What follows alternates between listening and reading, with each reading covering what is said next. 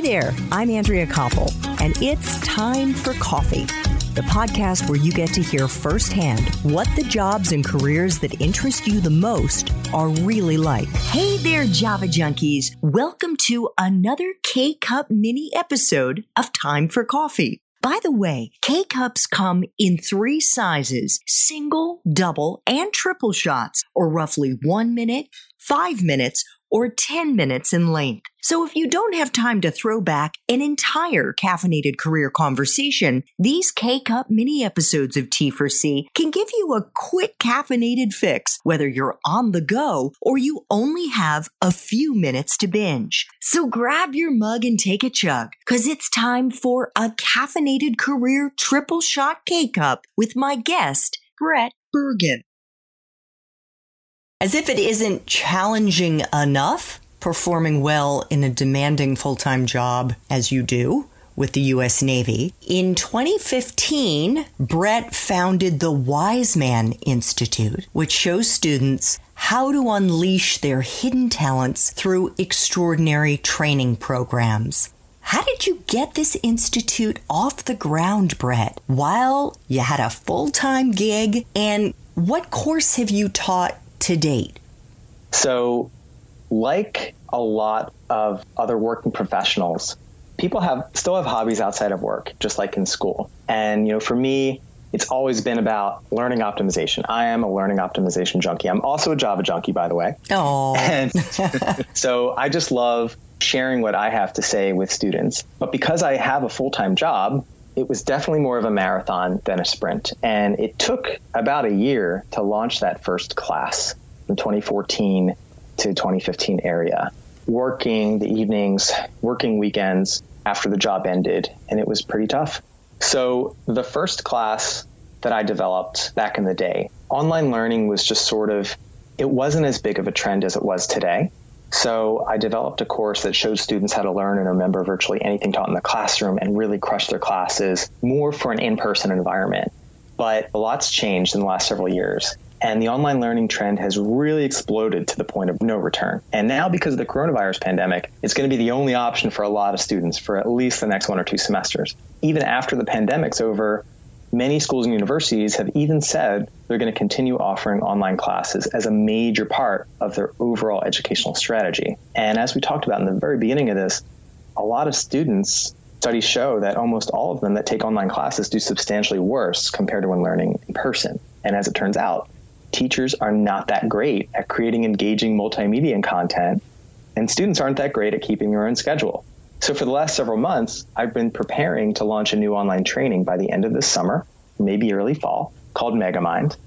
And students are going to learn the same powerful learning, memory, and productivity optimization techniques that I've been teaching, but with a twist. And you could probably guess what that is. I've tailored them specifically for online classes, and I show students how to overcome all of the major challenges that are entirely unique to the online learning experience. And what I mean by that last part is that taking classes online is a huge test in mental discipline, way more than anyone really realizes. You're socially and physically isolated. You're less stimulated. You're frustrated by teachers who struggle to deliver engaging lessons online. I mean, they are not trained in this stuff. And you're more easily distracted by your home environment. Even just if you set up an office space in your room, you kind of associate your room with relaxing, with social media, with sleep. And just that association itself could be a little distracting, especially if you have annoying parents who might interrupt you. Or roommates. Or wonderful parents like you who are actually serving hot meals to their kid in the middle of class at noon. So kudos. Thank kudos you. To you. So in addition to that, your daily routine, students' daily routine, that was once driven by the need to physically be somewhere by a certain time, which kind of just naturally added structure, tends to break down. And so does health and personal hygiene. And that all leads to just general fatigue and worse academic performance. And a lot of listeners might have already had a taste of this during the COVID-19 lockdowns. So this all has a significant impact on a student's ability to learn and focus, and it does for other students too. And if you thought working on team assignments was a pain before, it is much worse for online classes. So it turns out slackers are even better at pushing their work on you when they don't have to see you in person. Go figure. So I learned all of these lessons the hard way after taking several years of intensive online classes required by my job certification and another few years in a primarily online master's degree at Columbia University. And just like I did as an undergrad, I ultimately figured out that perfect formula to acing online classes and staying sane and healthy in the process. So that's what the training's all about and why it matters to students today. So if your listeners do want to check it out, the website just went live at getmegamind.com. And that first class, which is launching soon, has limited spots, but you can currently reserve a spot for free and get a copy of the syllabus too. Just keep in mind, most people use Google, but the site is so new that it doesn't even come up in search results yet, and it just launched. So remembering that link, getmegamind.com, is important if students want to register. Fair enough. Could you give us an example, Brett, of something they're going to learn in your course? Just give us the high level, this is the problem, and here's how I help you solve it. Sure. So online teams, for example, that's something I just mentioned that is really tough. Online team assignments are typically a big part of online classes and are a very frustrating part of online classes because your grade is dependent upon how seriously other students are taking this assignment. And that online environment really does make schedules, routines, just general discipline break down for not just you, but for other students too. So I've kind of cracked that dynamic and understanding Tuckman's 5 stages of group formation, which is a formal theory, forming, storming, norming, all of those things that some listeners may or may not have heard about. And, how do you essentially get from that forming phase to that performing phase? And that 5th stage is adjourning, which I mentioned too, how to keep in touch with people. But really how you go from forming, storming, norming, and performing as quickly as possible, because you want to get to that performance level. And you also want to make sure that people aren't slacking and that they are not putting all of their work on you.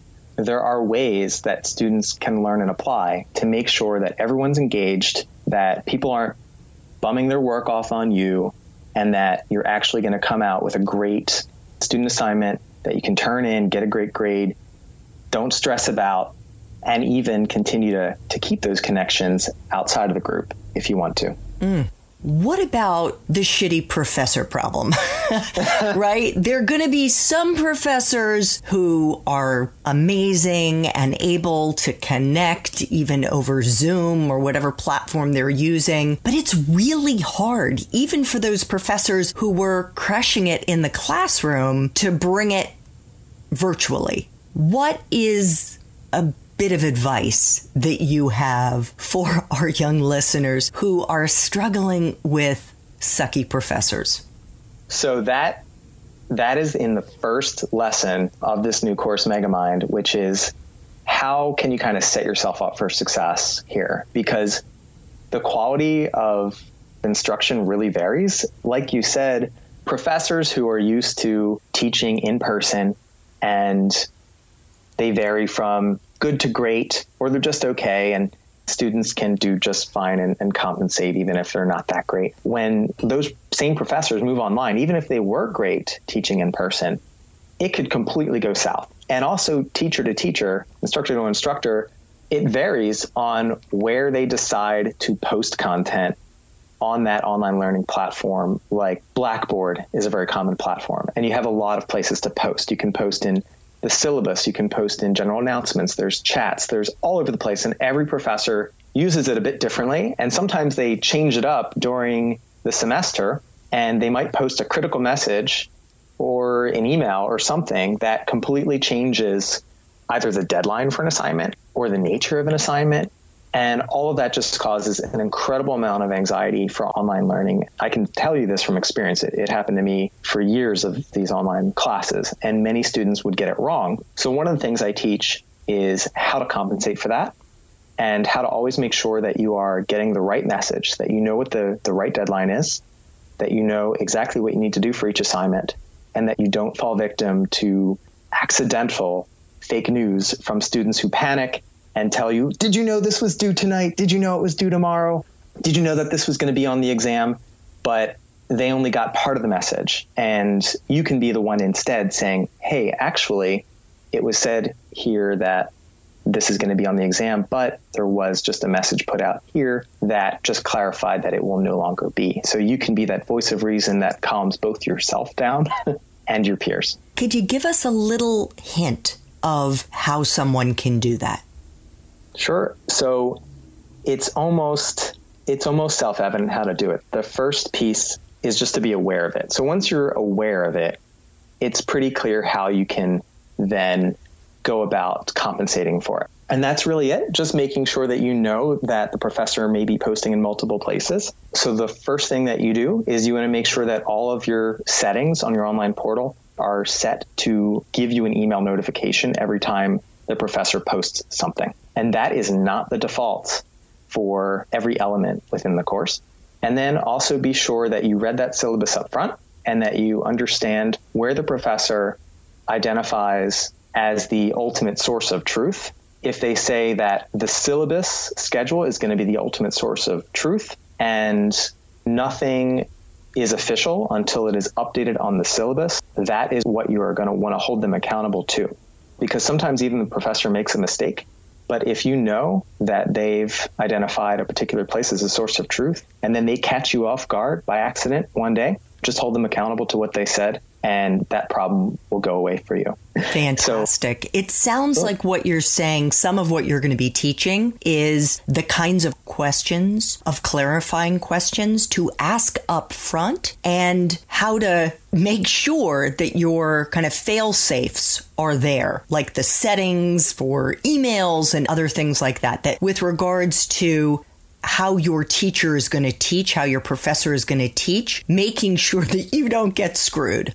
That's absolutely true. That's that first lesson. I kind of lead in with some of the easier stuff to just get yourself acquainted with how online classes work and what are the things that typically throw students off their game and lead to points lost that really don't have to be. And so some easier content that we talk about first related to that in that first lesson.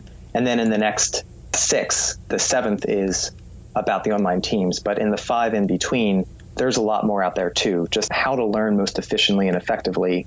Everything from setting up the right environment that you can learn effectively and fully focus within, the importance of setting up a good productive routine every day, just the importance of having a general schedule or at least anchors in your day to give you the semblance of a routine is absolutely critical for staying on task and staying focused.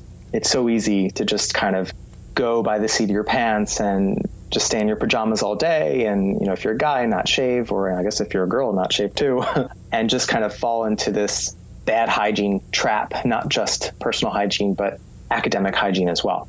And that can happen very quickly. And like I mentioned, a lot of students probably got a taste of that with the COVID-19 lockdowns. And so I'll also be talking about even just what's the best way to take notes and prepare for these timed online exams, which really is a very different way to take notes and take exams than if you are taking them in class. Just the basic question that people ask all the time, hey, if my instructor is providing these PowerPoints before the class starts, do I really need to take notes? And so that's something that we answered definitively in the class.